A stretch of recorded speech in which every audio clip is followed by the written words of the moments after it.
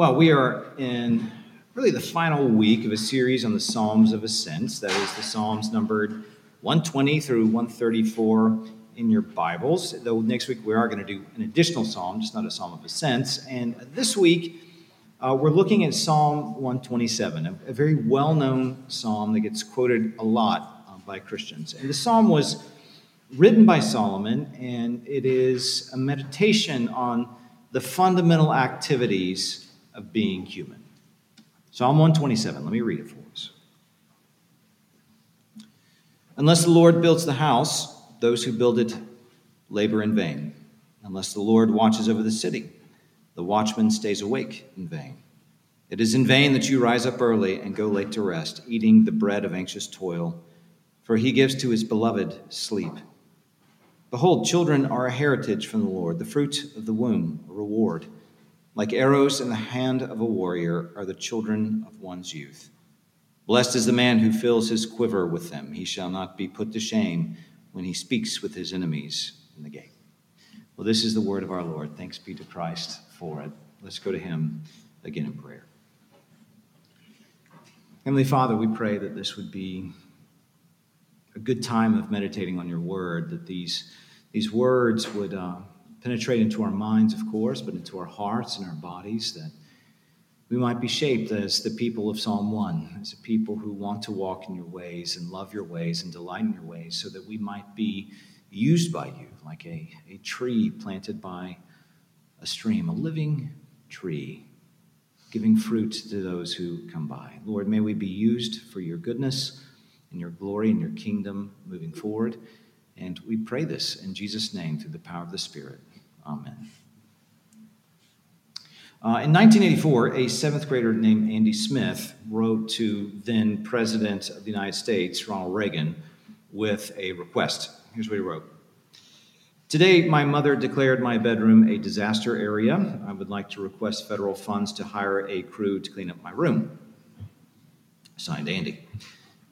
Reagan actually replied with the following letter. He says, Dear Andy, I am sorry to be so late in answering your letter, but as you know, I've been in China and found your letter here upon my return. Your application for disaster relief has been duly noted, but I must point out one technical problem. The authority declaring the disaster is supposed to make the request, in this case, your mother. However, setting that aside, I'll have to point out that the larger problem of available funds. This has been a year of disasters, 539 hurricanes as of May 4th, and several more since, numerous floods, forest fires, drought in Texas, and a number of earthquakes. What I'm getting at is that funds are dangerously low. May I make a suggestion? This administration, believing that government has done many things that could better be done by volunteers at the local level, has sponsored a private sector initiative program calling upon people to practice volunteerism in the solving of a number of local problems. Your situation appears to be a natural. I'm sure your mother was fully justified in proclaiming your room a disaster. Therefore, you are in an excellent position to launch another volunteer program to go along with the more than 3,000 already underway in our nation. Congratulations. Give my best regards to your mother. Sincerely, Ronald Reagan. If you don't like that letter, I can't help you, right? I love that letter as it emphasizes the value of hard work and responsibility and initiative. And these are all character traits we should applaud and teach to our children, but they don't exist in a vacuum. Hard work, responsibility, and initiative are always interpreted. They are always carried out in light of something else. So, for example, St. Ignatius of Loyola famously said, pray as if everything depended on God and work as if everything depended on you. So pray to God, petitioning him with all of our wants and needs, and then go work hard. And hopefully, you'll be productive and take care of your family and your neighbors. And in a certain sense, Ignatius appeals to conservative American sensibilities, like what we hear in Reagan's letter. The problem is that he's just wrong. Nowhere will you find in Scripture that the encouragement to work as if everything depended on us. That sort of thinking is actually a product of the fall into sin. After the fall, the idea of working as if it all depends on you, or really the idol of productivity, is what we take to be normal and obvious. No, you find the opposite in Scripture. Live as if everything depends on God. Live as if everything depends on God, because guess what? It does. So those character traits we rightly applaud: initiative and responsibility, working hard. They're always in service to something else. And to be a Christian, they must be done in service, really in relationship to God. So if we take Ignatius seriously, and I don't think we should, in one area of our life, prayer, we seek God as if our success and our well-being depends on him. But in every other area of life, God has little to nothing to do because it all depends on us. This is an example of the secular versus sacred distinction, as if God is only useful, maybe only present in the sacred things, things like prayer or Sunday worship, but everywhere else. The other 110 to 111 waking hours of the week, he is not actively working because really we believe he's absent. And the difference between living as if it all depends on God versus living as if it all depends on us is the difference between a typical conservative American versus what the Bible describes as a disciple of Christ. It's easy to be a conservative. It's hard to be a disciple.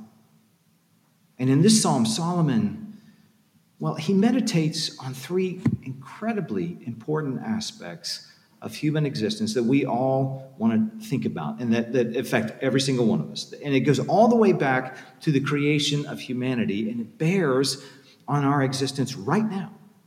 It's our worship, that is our communion in life with God, our productivity and our security, and then our children. So let's start with that first thing. He writes there, unless the Lord builds the house, those who build it labor in vain. So when Solomon mentions the house, the immediate context, the immediate thing he's referring to is the temple. Unless God builds the temple, there is no temple. There really is no worship whatsoever. And before the fall, now this was obvious because God created the heavens and the earth, and in the midst of Eden, he planted a garden sanctuary, and it's where he put humans. This was the first temple where God and humanity dwelled together in communion and table fellowship. That's why the restoration of God's people always involves worship and table fellowship with God. It's why at every stage of the Bible, from the tabernacle, really from the first pages of Genesis, all the way to Exodus 25, to the new heavens and new earth of Revelation 21, life with God always involves worship and table fellowship. Always. Every time. Worship is the non-negotiable foundation of our life with God, and he sets the terms and parameters for it. He sets the table. Now, after the fall, humanity still desires to worship. We were created for it, so we still too desire this. But instead of worshiping the true God on his terms, humanity either worships on their terms or worships other spiritual beings parading as gods, or worships idols or themselves, or all of the above. So for Solomon, when he says the house, this literally has to do with the building of the temple, and that's not a small thing. Remember, David, in his zeal and love for God, he wanted to build the temple and had set aside all kinds of materials for that project, but God refused him. He said, no, you're not doing that.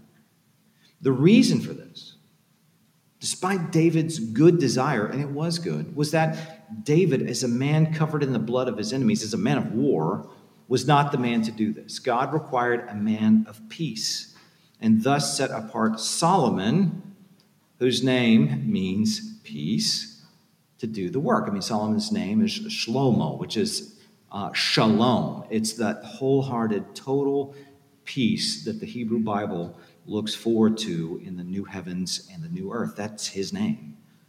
So this, of course, actually looks forward to Christ, the ultimate expression of God's shalom, God's peace, the ultimate man of peace, who instead of destroying his enemies, he lays down his life for them and himself becomes the temple of God. So as Solomon well knew, unless God does the work, unless he superintended over it all. Despite his best intentions and having all the materials and his desires to do it, it was not a temple of the living God. When God builds his house, it is glorious, like Eden, and causes humans then to flourish. When humans do it in their own strength and wisdom or zeal, well, it looks like Babel, or it looks like the golden calf of Exodus 32. And to apply that to our own 21st century context, it does not matter how hard the pastor works, or how wonderful the music is, or how beautiful the building is, or how gifted our Sunday school teachers are, or how vibrant our attendance is. Unless God builds his church, unless he sets the terms for it all. And by the way, lots of people view things like attendance and big budgets and lots of programs and lots of busyness and all that stuff as an indication of God building his church. And sometimes it is, sometimes it's not. Unless God builds his church, unless he's the one doing it, it will not be built at all. No, actually, it's worse. Unless God builds his church, we will have nothing more than a Tower of Babel in his name. And the beauty of the Gospels is that Jesus promises that not only will he build his church, the gates of hell will not be able to withstand it. And we just sang about that with the church's one foundation. Why? Because he's the one who built it. He's the one who built it, not us. Well, Solomon then extends God's work to the city of Jerusalem itself. Unless God protects the city, there is nothing we can do to protect ourselves. We can have the most advanced military in the world, the best peace treaties, the best alliances, the best border security. But if God isn't with you, it won't matter. All it is an illusion of safety. This is exactly what is in view in Psalm 23 when David says, even though he walks through the valley of the shadow of death, and even in the midst of his enemies, God blesses him with communion and table fellowship and rest. And yet, though God has promised us life, and redemption, restoration, and resurrection, like every generation of Christians before us, we struggle to believe this. We just do. Christians, maybe especially now, believe as if the future of the church in America depends on who is in elected office or what legal protections are put in place for us by those politicians. And I'm not saying those things are unimportant. But Israel had no such protections from the enemies that surrounded her. All Israel had was God's promises and a history of his fulfilling those promises, and she did not believe. We are not surrounded by enemies, not like David was, so much as we are surrounded by cultural critics who, frankly, are sometimes justified in some of their criticism of how Christians in this country have behaved.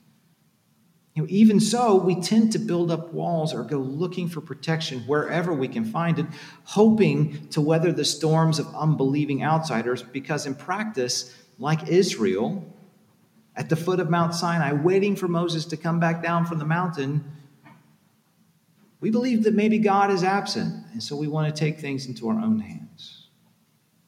We believe it is up to us to build the kingdom here on earth. We believe that as we go through the shadow of death, he's way off in the distance, distracted with something else. But no, let me assure you, the hope of the gospel is that Jesus is very much ruling right now at the right hand of the Father. And his kingdom is on the move. It's bigger than it has ever been because he's the one building it. Well, let's keep going. Solomon writes, "It is in vain that you rise up early and go late to rest, eating the bread of anxious toil, for he gives to his beloved sleep."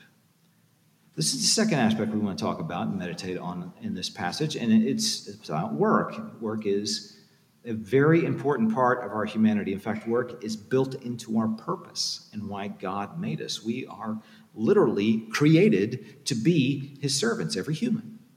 Privileged image bearers, made to bear his image in the work of stewarding and ruling over what God has made, and it's a great honor among all of the creatures he made.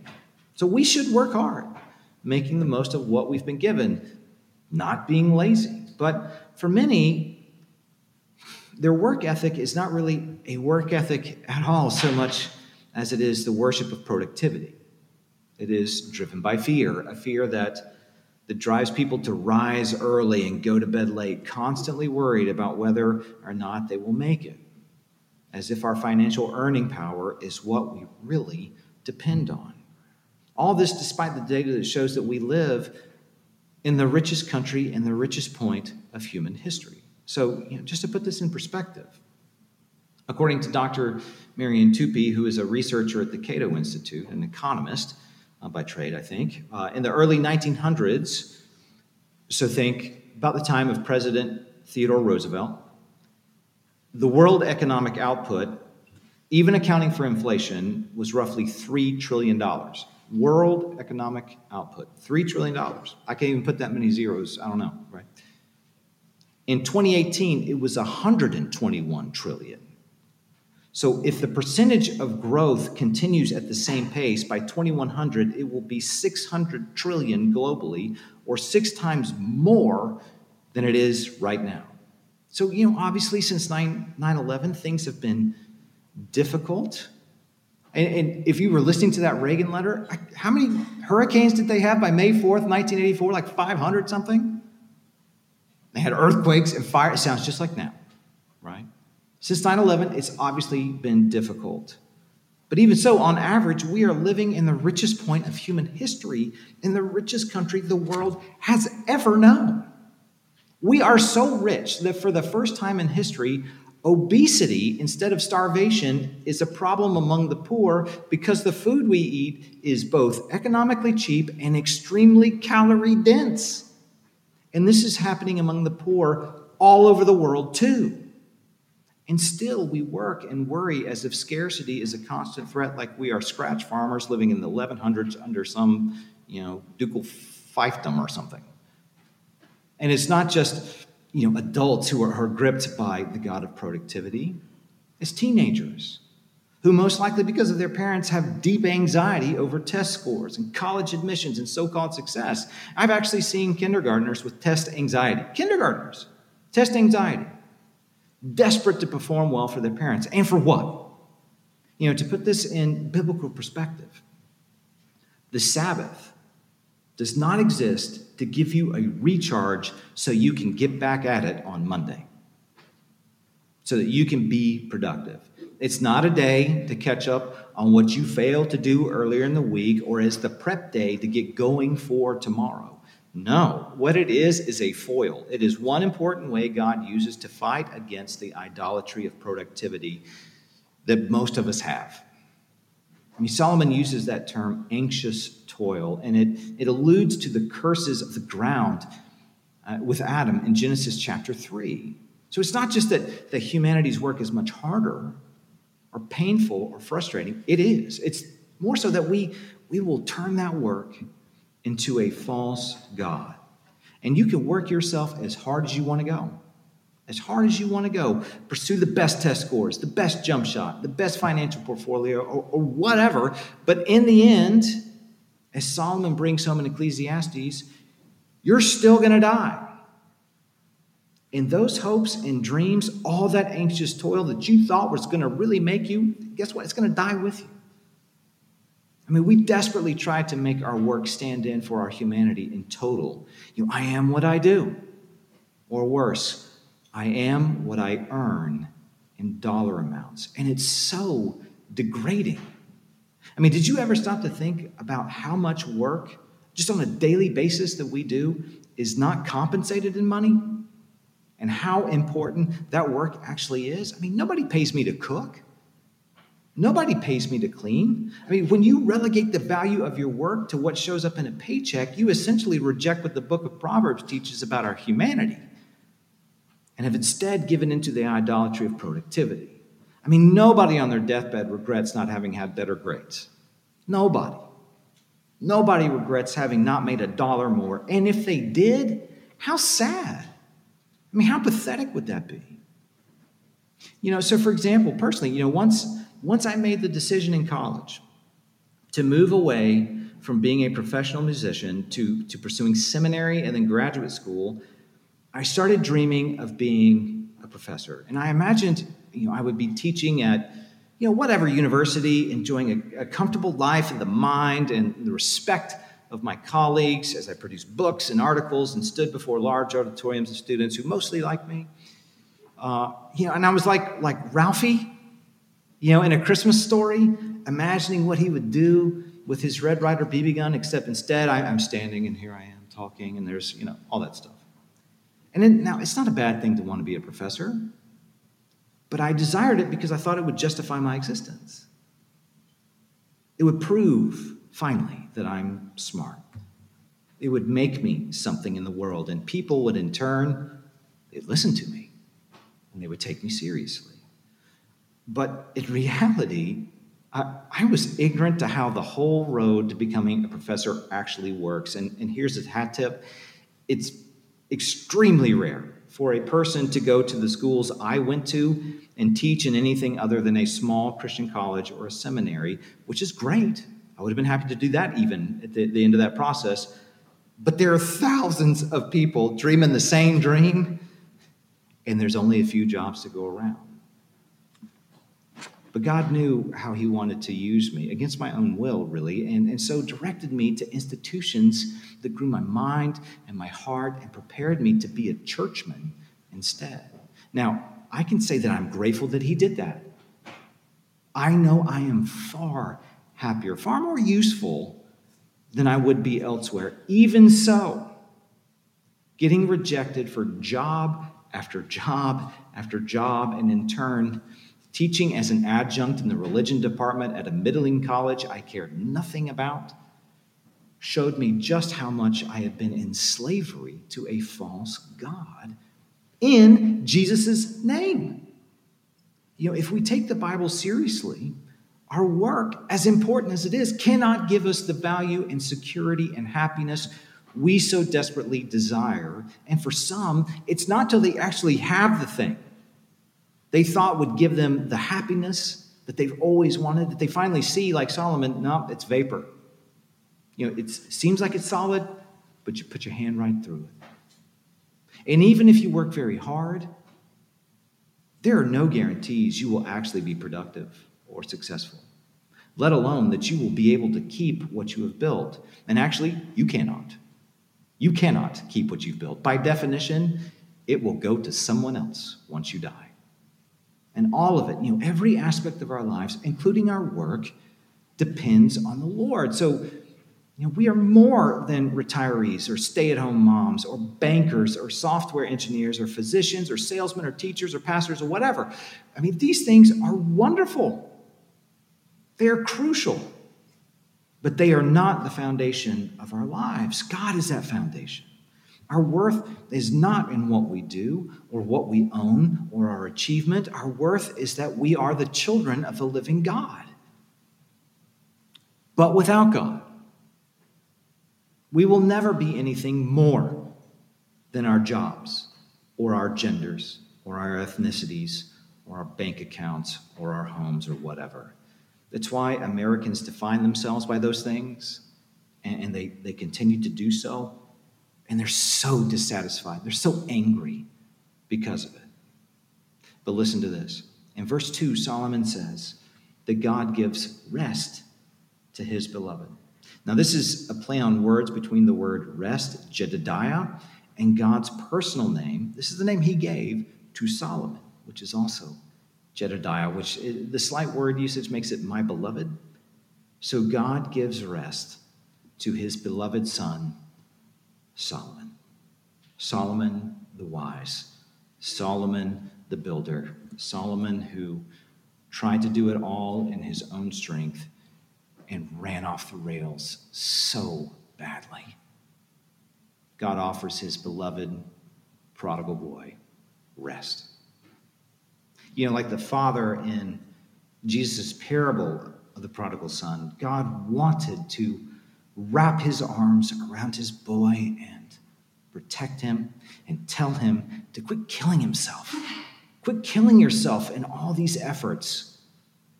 To those whom God loves, he gives rest, not just from labor, but from the curse of sin that drives us to believe it all depends on us.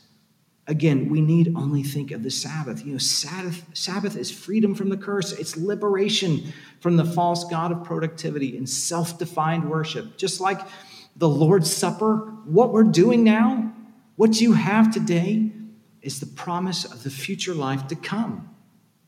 It's trusting that when God says, "You are mine, you are my beloved sons and daughters," that we really are his children, and we can rest in that.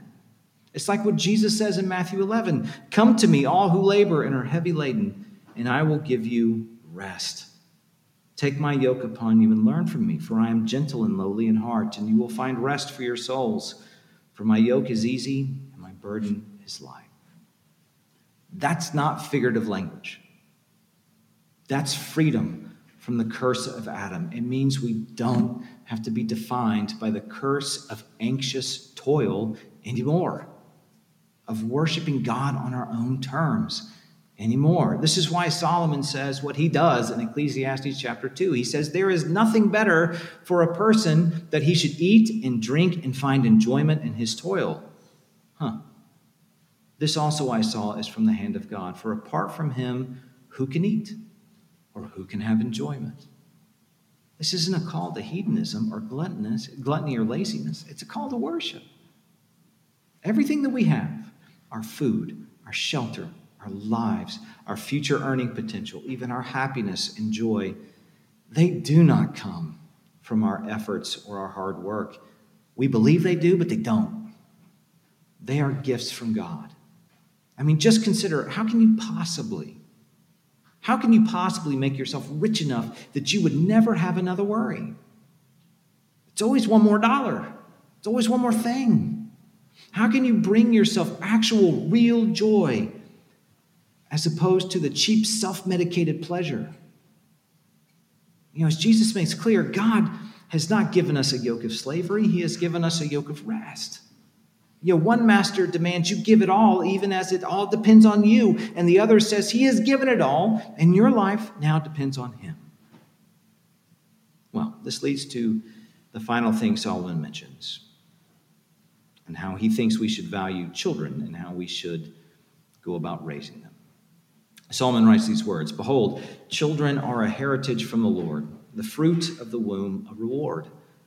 Like arrows in the hand of a warrior are the children of one's youth. Blessed is the man who fills his quiver with them. He shall not be put to shame when he speaks with his enemies in the gate."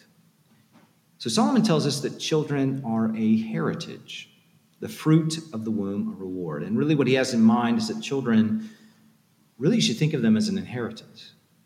They are gifts of wealth freely bestowed upon a couple, but more so a community by God. And this is almost exactly the opposite of how modern culture thinks about children. Usually when we think of an inheritance, we think of it in terms of money or property or real estate.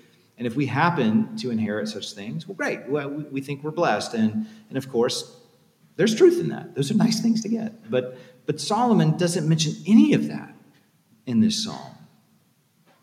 No, the gift of children is the gift of humanity continuing, in particular, the growth of God's kingdom. It's why I'm grateful for the noise of little ones in worship.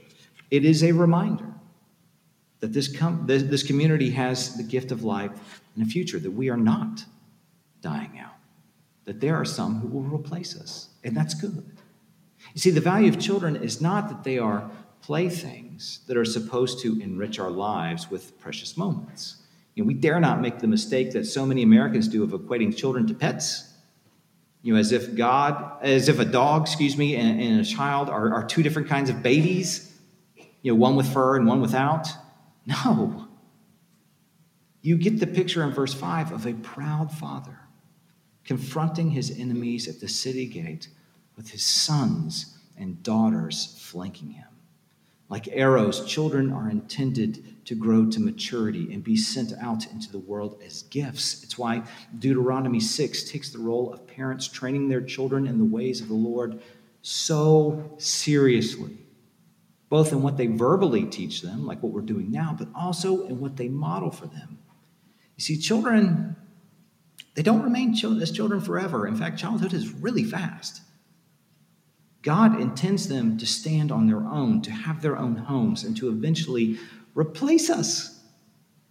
And all of that in communion with him. So the goal is not to train up kids who are financially successful or athletically superior or cultural influencers or whatever America thinks is good right now. It's to train up people who know that God loves them and walks in light of him. That's it. It's to love a future community that we may never see ourselves. So it's not just to love this church right now, it's to love this church 20 years from now, or 50 years from now, or 100 years from now. Think of it this way. We will be celebrating our 202nd anniversary in May. The people 200 years ago, in some way or another, loved us well and saw beyond themselves and their own times. And here we are. God is faithful through them. We want to be that kind of people.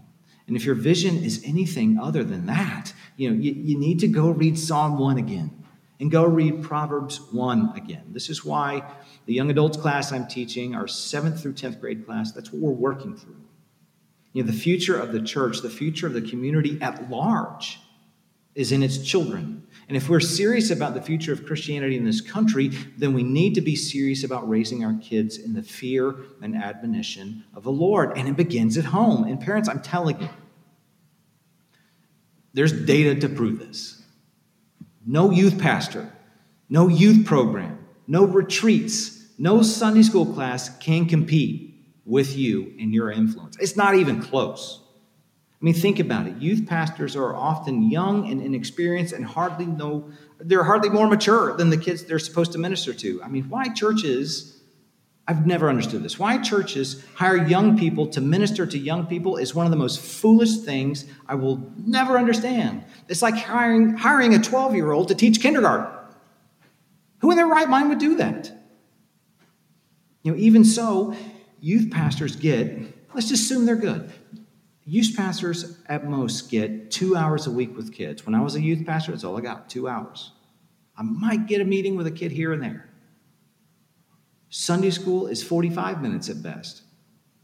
Worship is an hour. All these things are useful, especially worship. And they do make an impact. But when it comes to the raising of children in the fear and admonition of the Lord, these compete with how important parents are in the home. And God has intentionally made it this way. Again, just go read Deuteronomy 6. Just go read it. That's a command to parents, not pastors. It's a command to parents, not Sunday school teachers, not speakers at a youth retreat. We need to take the raising of our children in the fear and admonition of the Lord seriously. That's the biblical vision for them, recognizing that they are gifts, and you give away gifts, that they will not remain as children. And what we should want for them more than anything else is for them to commune with God and worship and live out their calling as image bearers in light of him wherever he puts them, and for them to become parents and leaders themselves. Now, having said all that, and it's heavy, we won't do this perfectly. I stand before you as a completely flawed parent. But we look to our God and put our trust in him that he is faithful with our children, just as he has been to us. That's the promise he made to Abraham. This promise is for you and your offspring.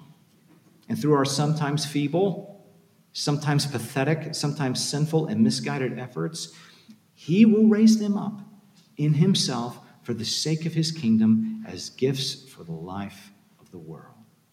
That's our hope. That's what we've got to be intentionally about. Well, let me pray for us, because we need God to be with us in all of this. Heavenly Father, it is scandalous how gracious you are to your people. And yet, without it, we're done. I'm so thankful that you are faithful even when we are not, that you continue to work through broken and flawed people. That, Lord, the worship we offer, sometimes half-hearted, yet you meet with us all the same. That our work is often done for selfish ends, and yet you still bless us through it. And Lord, even with our children, so often we are not good parents. So often we have made mistakes, sometimes bad ones. And yet you are faithful to our children. Lord, you are good. And your steadfast love endures forever. We thank you because it is you who builds your kingdom and not us. And because of that, we have hope. Lord, we pray all of this in the strong name of Jesus. Amen.